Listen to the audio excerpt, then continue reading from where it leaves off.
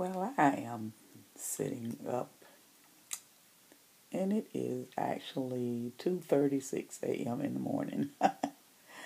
Yep, and guess what? I'm wide awake, so I decided to get my iPad and do something constructive, like sharing something encouraging to somebody this morning since I'm awake. So I just wanted to let you know that, as the song writer says, Tamala Mann, God will provide. And there's sometimes in our lives, there are some times in our lives when we feel like, God, are you really listening? Are you really there? Do you see what I'm going through? Do you really care? All of us have those thoughts. All of us have those thoughts. Because it seems like sometimes our prayers are so slow coming, are being answered so slowly.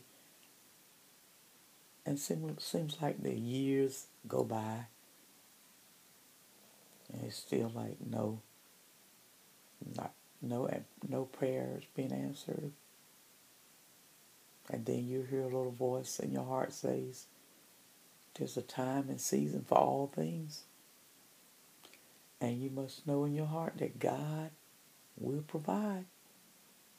He is He is a faithful God, and He's faithful to His promises. But we got to know that He is our provider. He is our keeper.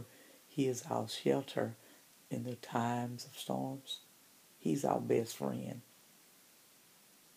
We can look here and there for a close friend, but Jesus is our best friend.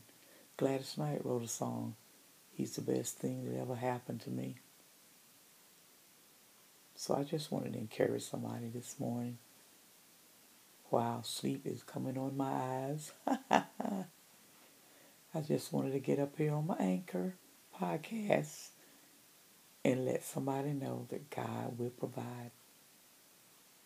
Alrighty. Well, once you wake up, listen to my podcast and let your heart be encouraged to know that God will provide. All right, you have a blessed day. It's already Saturday. You have a blessed day, all right?